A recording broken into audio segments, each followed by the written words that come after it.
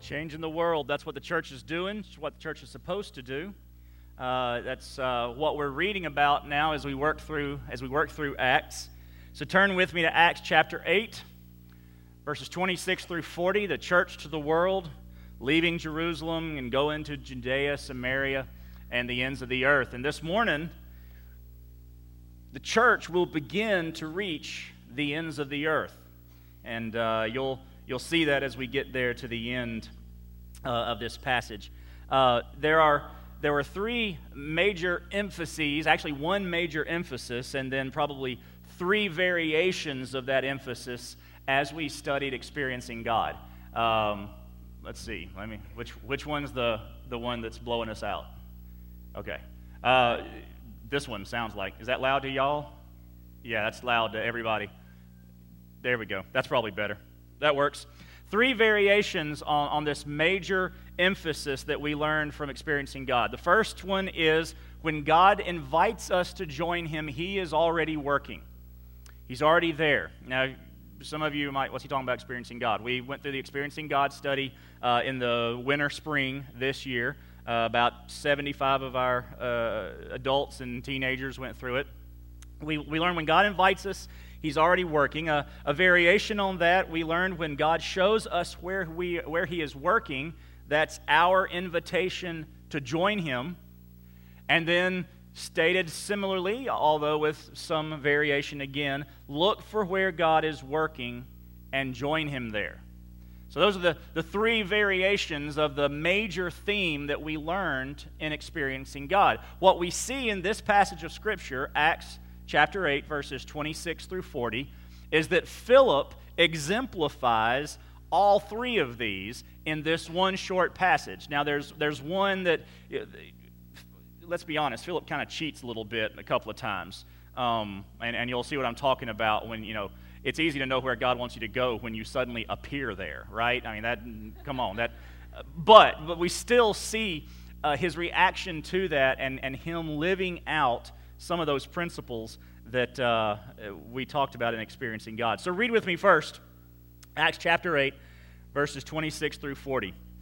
An angel of the Lord spoke to Philip, "Get up and go south to the road that goes down from Jerusalem to Gaza. This is the desert road." So he got up and went. There was an Ethiopian man, a eunuch and high official of Candace, queen of the Ethiopians, who was in charge of her entire treasury. He had come to worship in Jerusalem and was sitting in his chariot on his way home, reading the prophet Isaiah aloud. The Spirit told Philip, "Go and join that chariot." When Philip ran up to it, he heard him reading the prophet Isaiah and said, "Do you understand what you're reading?" "How can I," he said, "unless someone guides me?" So he invited Philip to come and sit with him. And now the scripture passage he was reading was this: "He was led like a sheep to the slaughter, and as a lamb is silent before its shearer, so he does not open his mouth. In his humiliation, justice was denied him. Who will describe this generation? For his life is taken from the earth." The eunuch said to Philip, "I ask you, who is the prophet saying this about, himself or someone else?" Philip proceeded to tell him the good news about Jesus, beginning with that scripture. As they were traveling down the road, they came to some water. The eunuch said, "Look, there's water. What would keep me from being baptized?" Verse 38, so he ordered the chariot to stop, and both Philip and the eunuch went down into the water, and he baptized him. When they came up out of the water, the Spirit of the Lord carried Philip away, and the eunuch did not see him any longer, but went on his way rejoicing.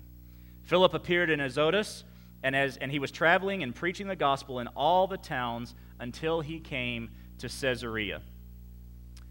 So remember where we left Philip. We left Philip in Samaria.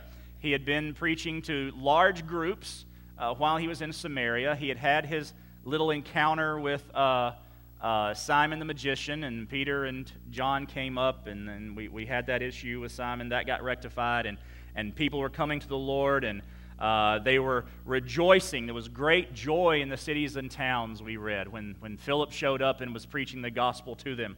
Let's remember who Philip is, right? He is one of the seven, one of the benevolence committee assistants that were elected back there in chapter 6 of Acts to help the benevolence committee do the serving.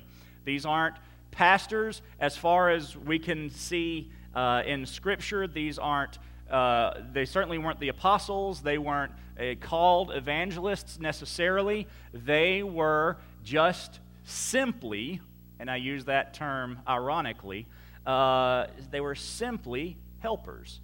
And look at the power with which they preached and the power with which they went into their neighborhoods and their towns and the world.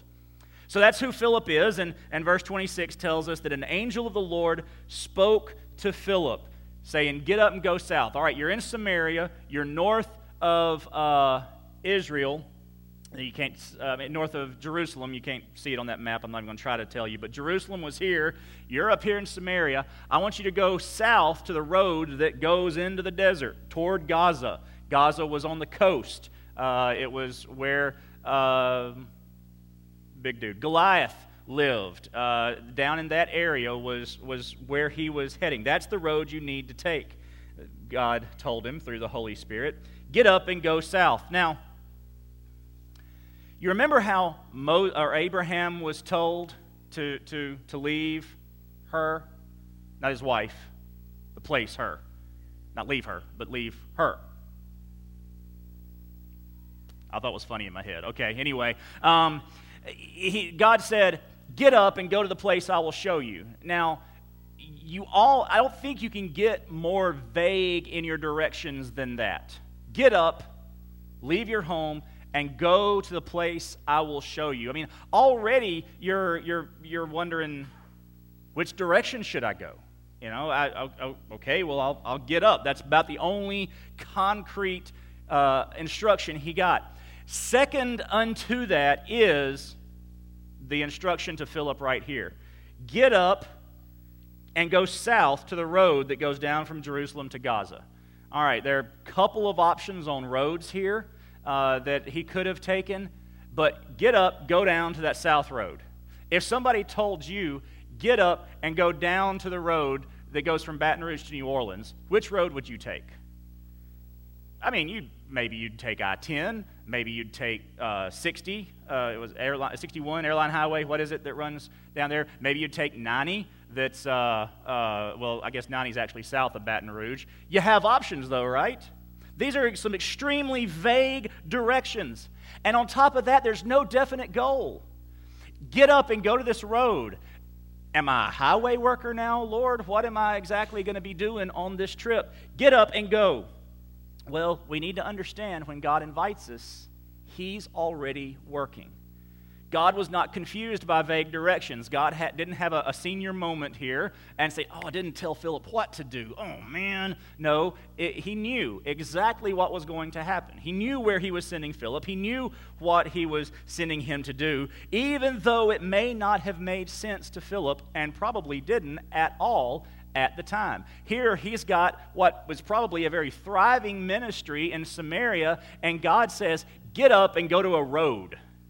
Not another town, not another city, not to a group of people, to a road, to a place, to a junction. That just didn't make sense. But God had prepared an encounter. God had been working long before Philip ever got to Samaria. God had in place and in his plans exactly what was going to occur next. Because when God invited Philip, God was already working in the life of that Ethiopian eunuch. So he says in verse 27, he got up and he went. And there was an Ethiopian man, a eunuch and high official of Candace, queen of the Ethiopians, in charge of her entire treasury. It was not uncommon for kings and queens to have eunuchs as their servants in the palace. It removed a lot of temptation, to say without being too graphic. If you don't know what I'm talking about, ask your neighbor after church. And they'll tell you. But that's the kind of person, and we're going to talk about a little bit more what that meant for this man at the end of the message this morning. But right here, what we actually I'm going to talk about it now. What we see about him now is that he was a Gentile and he was a God-fearer. Now, he was a Gentile because he was Ethiopian. He was not Jewish, but he had been in Jerusalem to worship. And God tells Philip, go and join him in verse 29.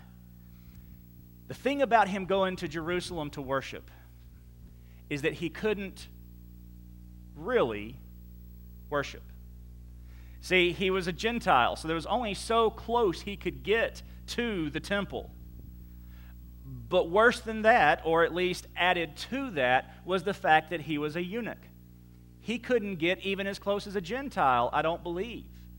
Nadine will correct me if I'm wrong on that, but you could not get, a Gentile couldn't get close, and a eunuch couldn't get close, even if you were a Jewish eunuch. You could not get close to worship. He was an outcast. He was an outsider.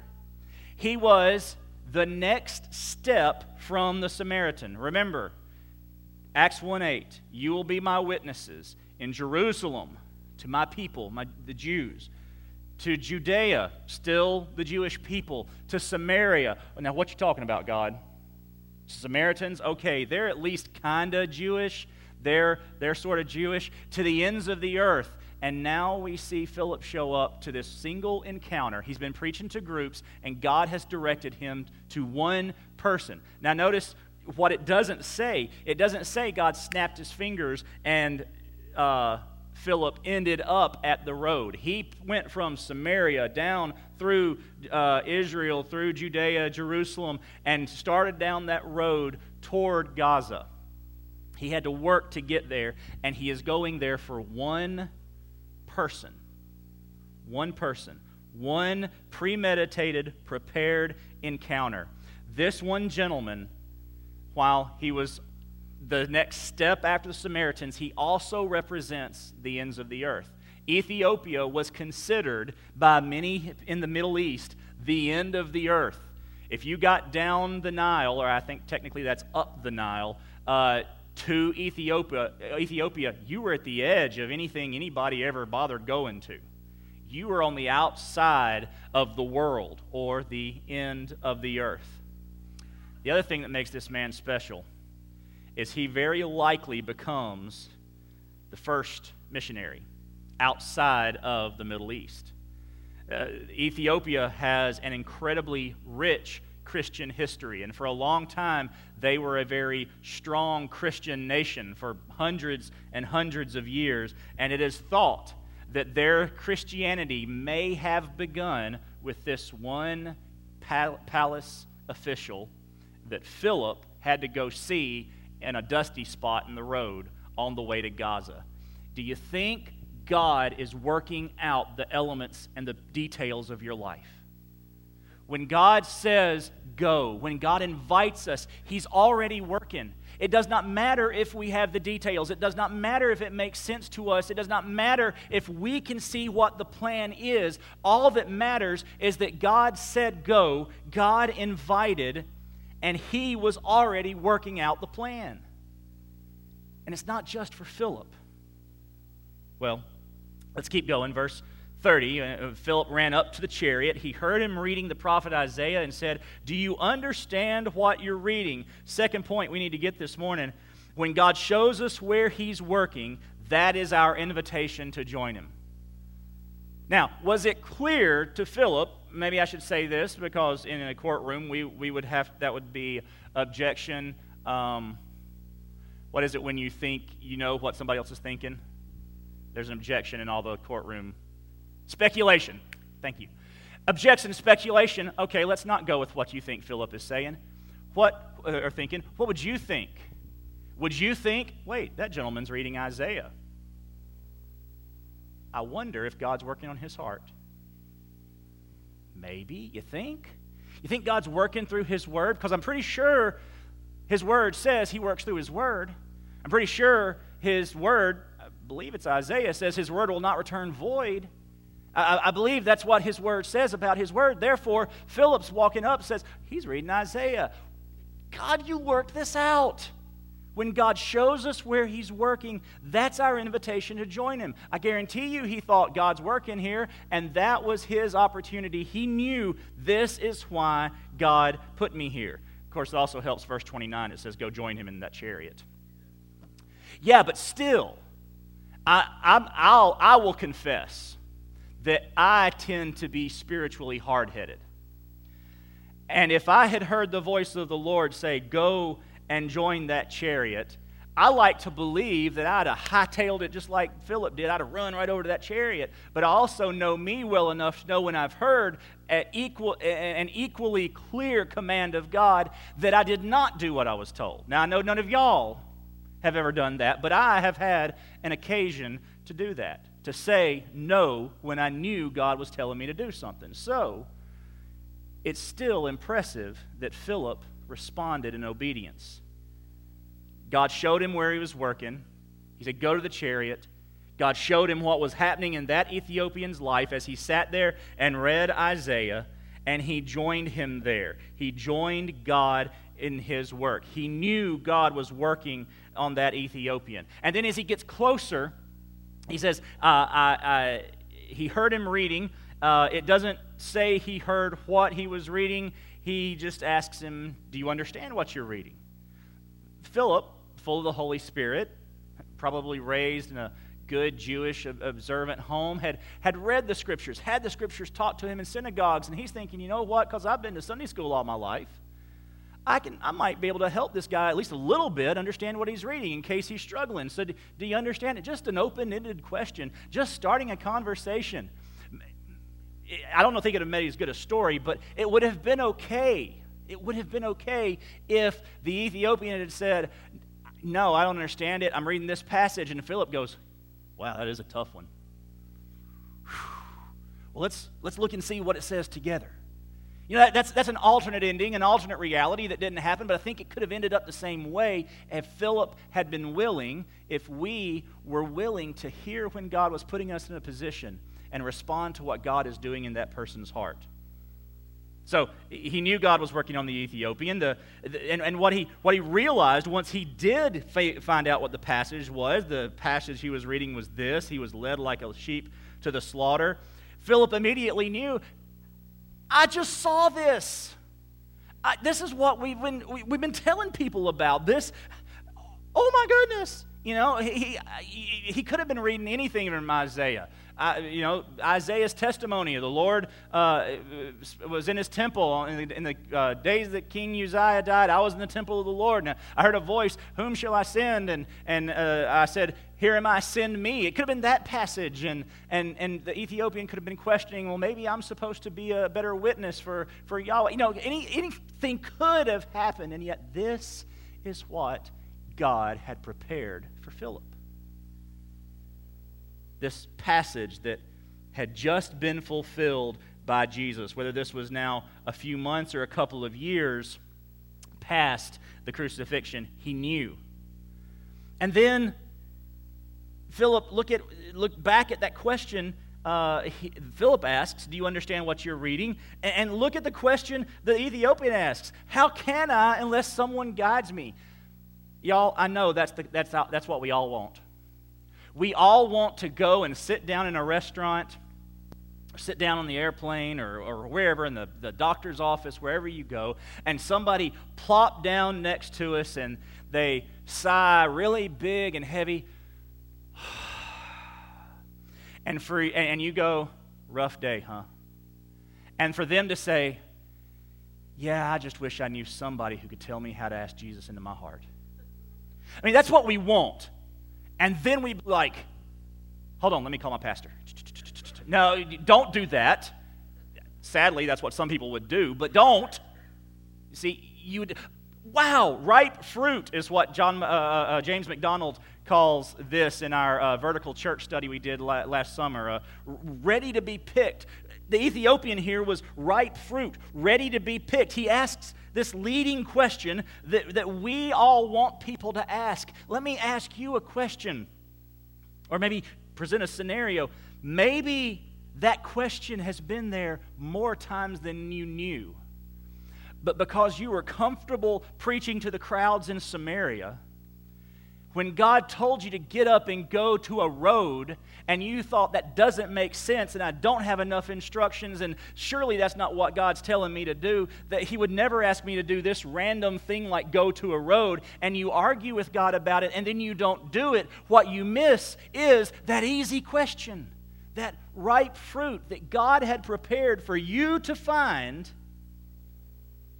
but you were disobedient.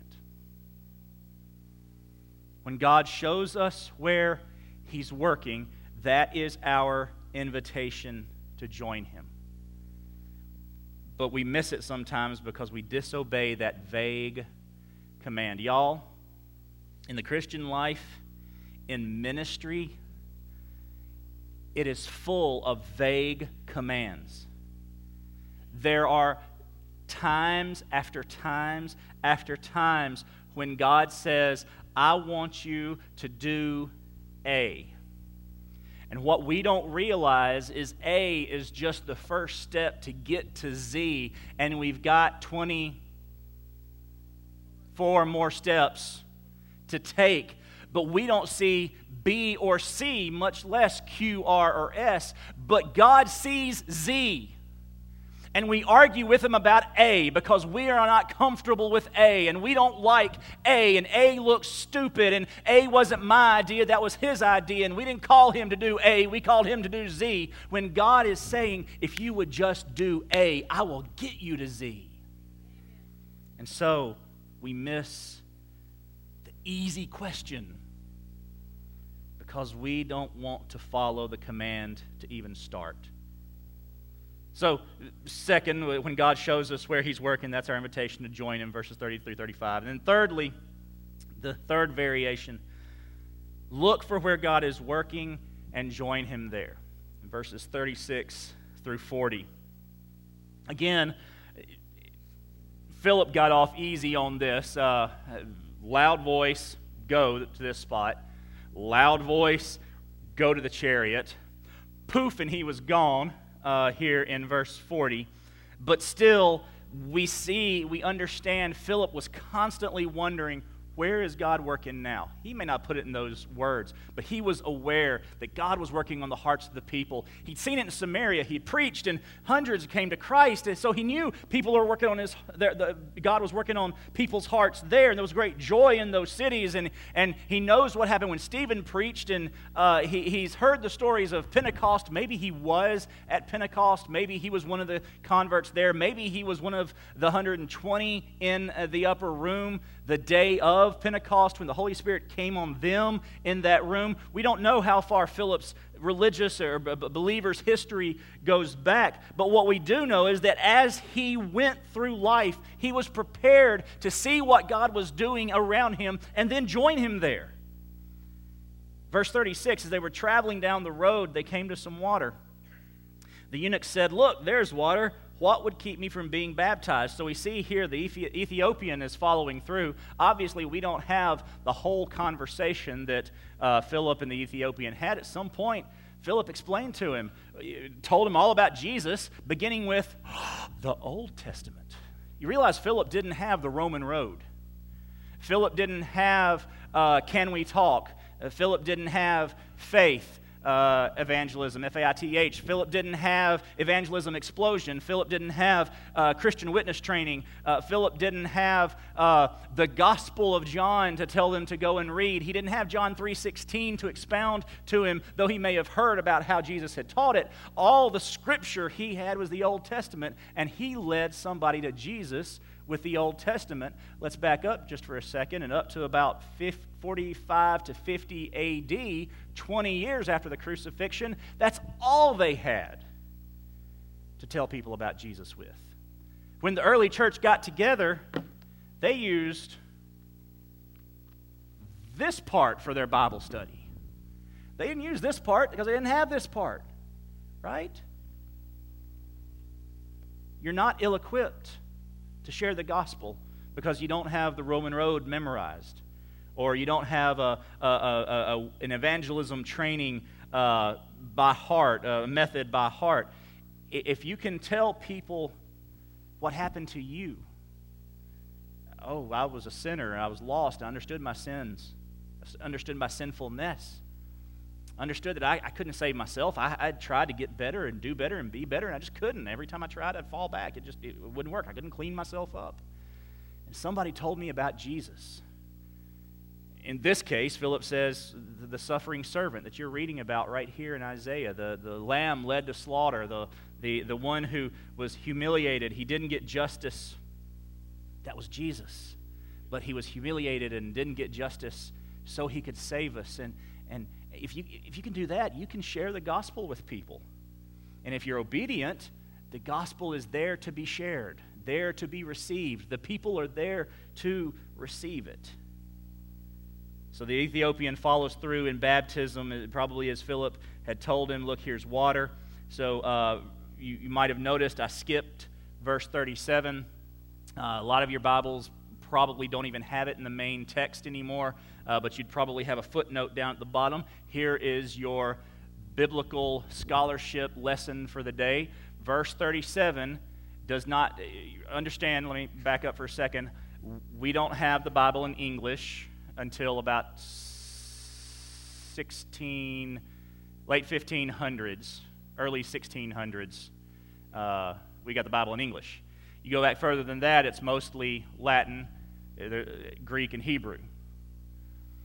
There are also thousands of handwritten copies of the Bible, and they don't all agree. Some of them don't match up, and most all the additions or the quote mistakes are, have you ever copied something from the board at school or piece of paper here and you're copying it here and you realize that when you got to the end of the line, you came down here and you looked over here and you left out the word that was at the end of the line over here because you came down, or maybe you doubled up the word. That happened a lot, handwriting, thousands and thousands and thousands of times. Other mistakes, misspellings, that sort of thing. But occasionally, something would be added to the Scripture as clarification.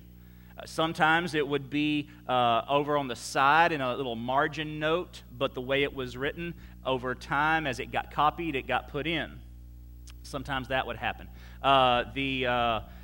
There's a good example of it in John, the woman caught in adultery. I won't talk about it today. I'll save that for another time. But that probably wasn't in the original Gospel of John.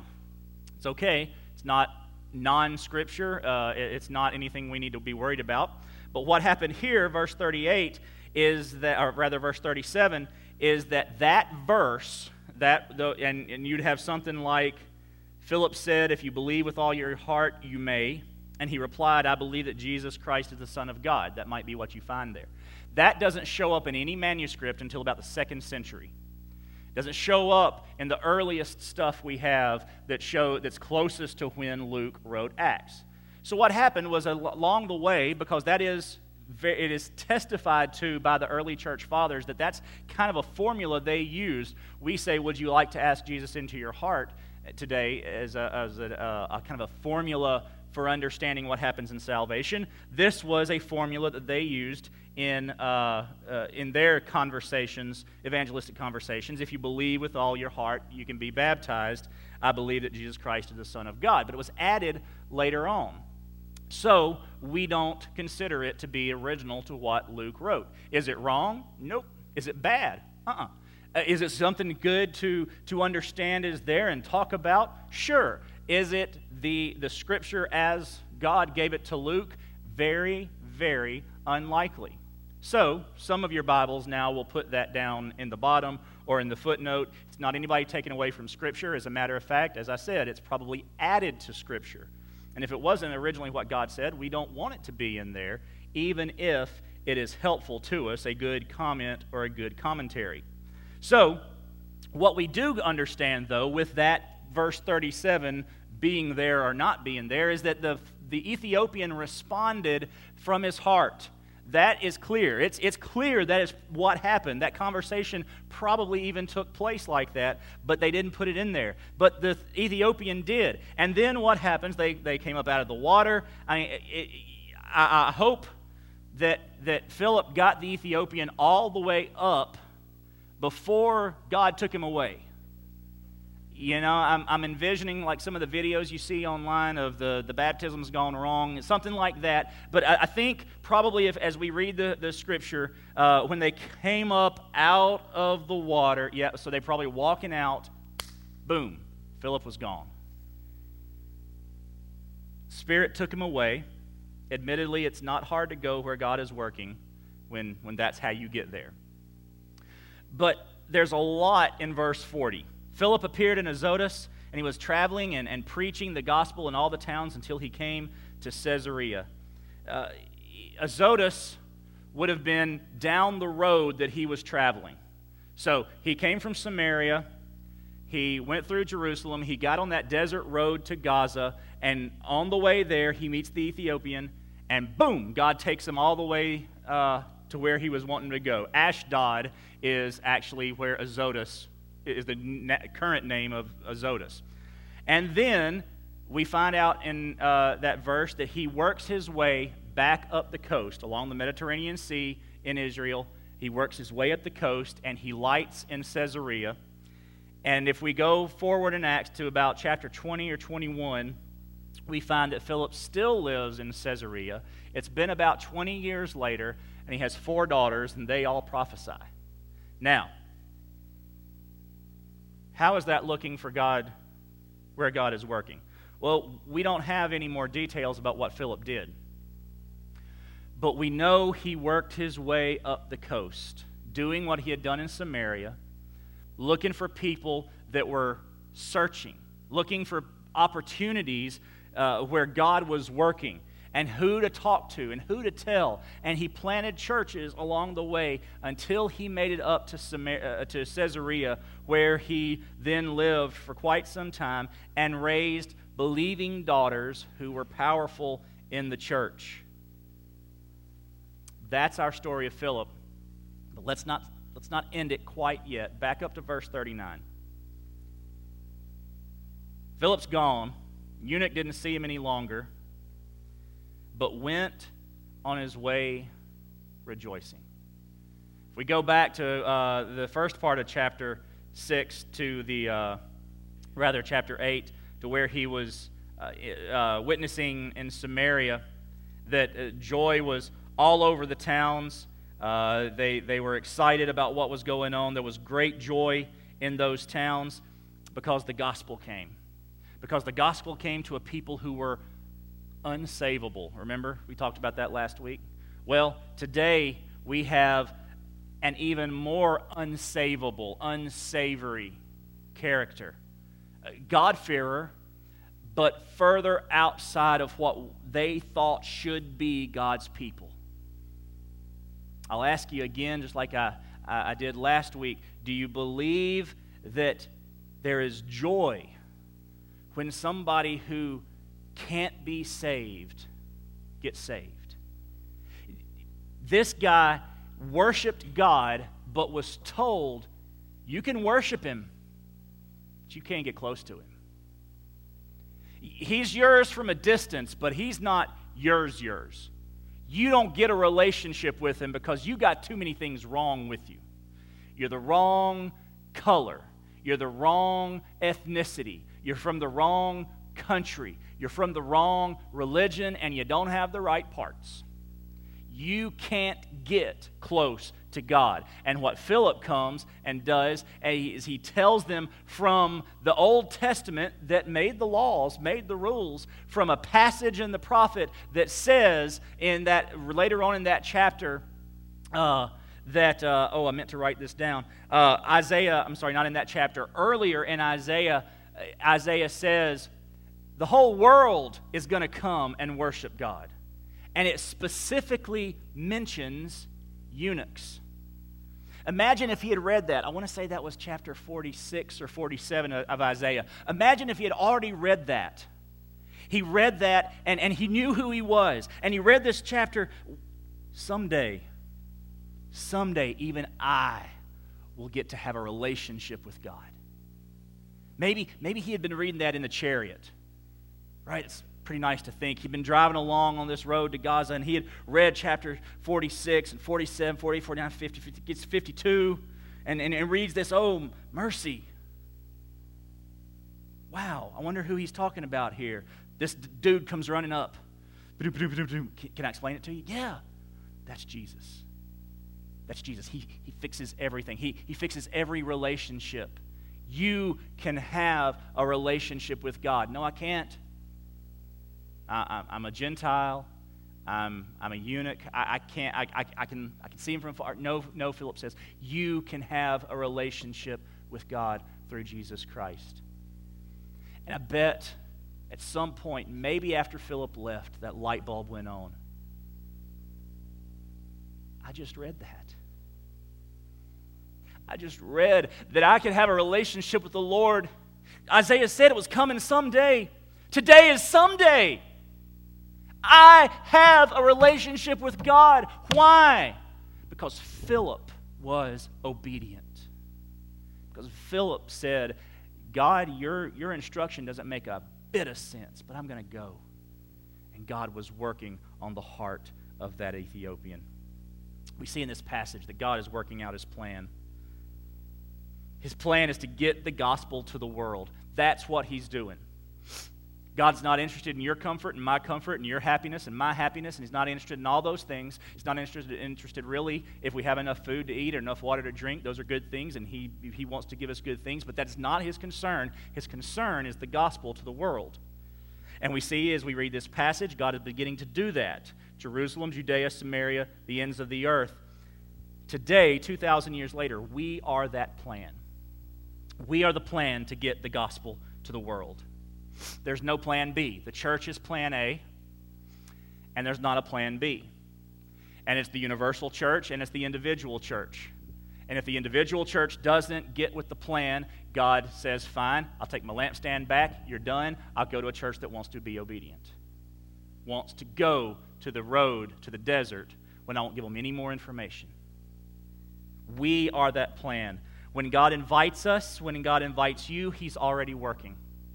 Right? With Philip, he was already working in the Ethiopian's life. When he said, go to the road, he knew the Ethiopian would be there. That was not a surprise to God. It was not a happy circumstance.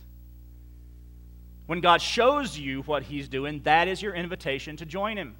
That's not the time to argue. Well, this probably isn't God. Oh, is this the best time? I really have an appointment. No, when God shows you, that's the invitation. Look around.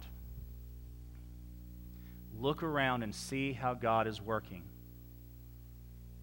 Be aware of what He's doing. Find yourself working your way up the Mediterranean coast, preaching to crowd after crowd after crowd, in town after town after town, because you started in one spot where God told you, and you saw, wait, He's working over here. They're questioning, they're wondering, they're reading. Oh, He's working over here. This person's going through something. I know what they're going through. I've been through that myself, and I know that had I not had Jesus, I would not have gotten through it on my own. You look for those opportunities, and you join Him. And remember that Philip had no more qualifications than you have. He was no more special, no more degreed, no more educated, no more prepared. He is just a guy, just a helper at the church. And God used him to begin the missionary work to Samaria and the ends of the earth. We kind of bump over Philip a little bit, and we go to Peter and Cornelius, and we go to Paul to the Gentiles, but it really starts with the elected helper to the benevolence committee. What can't we do if we are obedient and go when God tells us to go? Let's pray. Father, thank You that You still call us. Thank You that You still work on our hearts. Thank You that You still invite us, You still show us where You're working. And I pray for believers this morning that we will see what You're doing, and we will go and we will join You there. And when you tell us to go, we won't question the why and the how, and that just doesn't make sense, Lord. But we will go because we know You have prepared something for us, and we're going to miss out if we don't do what You tell us to do. So, Lord, may we go as You send us. In Jesus' name we pray. Amen. So God's working. God's plan is to save the world. This morning, God's plan might be to save just one of you. See, God is working in the world to bring people to Himself, and there may be somebody here this morning who's never accepted Christ as their Savior, never repented of their sins, but He is working on you this morning. and you can know that salvation, you need to understand who God is, that He is holy and just, that He will punish sin eternally. You need to understand who you are. You are willfully sinful, fallen. You are destined for everlasting torment and judgment. That punishment is for you because of your sinfulness. And there is no escape by your own hand, by your own work. But Jesus is the perfect Son of God who took our place on the cross, took our punishment. He took our sin on the cross so that sin is no longer counted against us. And He died for everyone here, everyone listening, everyone hearing this message, and everybody who doesn't. He died for everybody. So that means this morning, as you hear this message, He died for you. And then He rose 3 days later to prove to you He had the power over sin and death. So your response then this morning needs to be, repent of your sin, place your faith in Jesus Christ for salvation by believing in Him, and give your life to Him. That's your response this morning as an unbeliever. That's the only invitation you need to worry about this morning. If you've never trusted Christ, the invitation to follow Jesus, that's what you need to worry about. Believer, your invitation this morning is to be obedient, to see where He is working, to go where He invites you, and know that He's taking care of what you have to do when you get there. So what is your response this morning? Believer, come to the altar. Come to the cross. Give it to Him. Say, Lord, I have not been obedient to go when You've told me to go, but I will from now on. Unbeliever, would you like to talk to me or Jordan about accepting Christ? Is it Jordan this week? I can't ever keep up. Jordan this week about accepting Christ. He'll be over here in this corner. I'll be over there in this one. Maybe you just want us to pray with you. Whatever it is, you make a decision this morning for Christ, believer or unbeliever, and let's stand and do business with God as we sing this morning.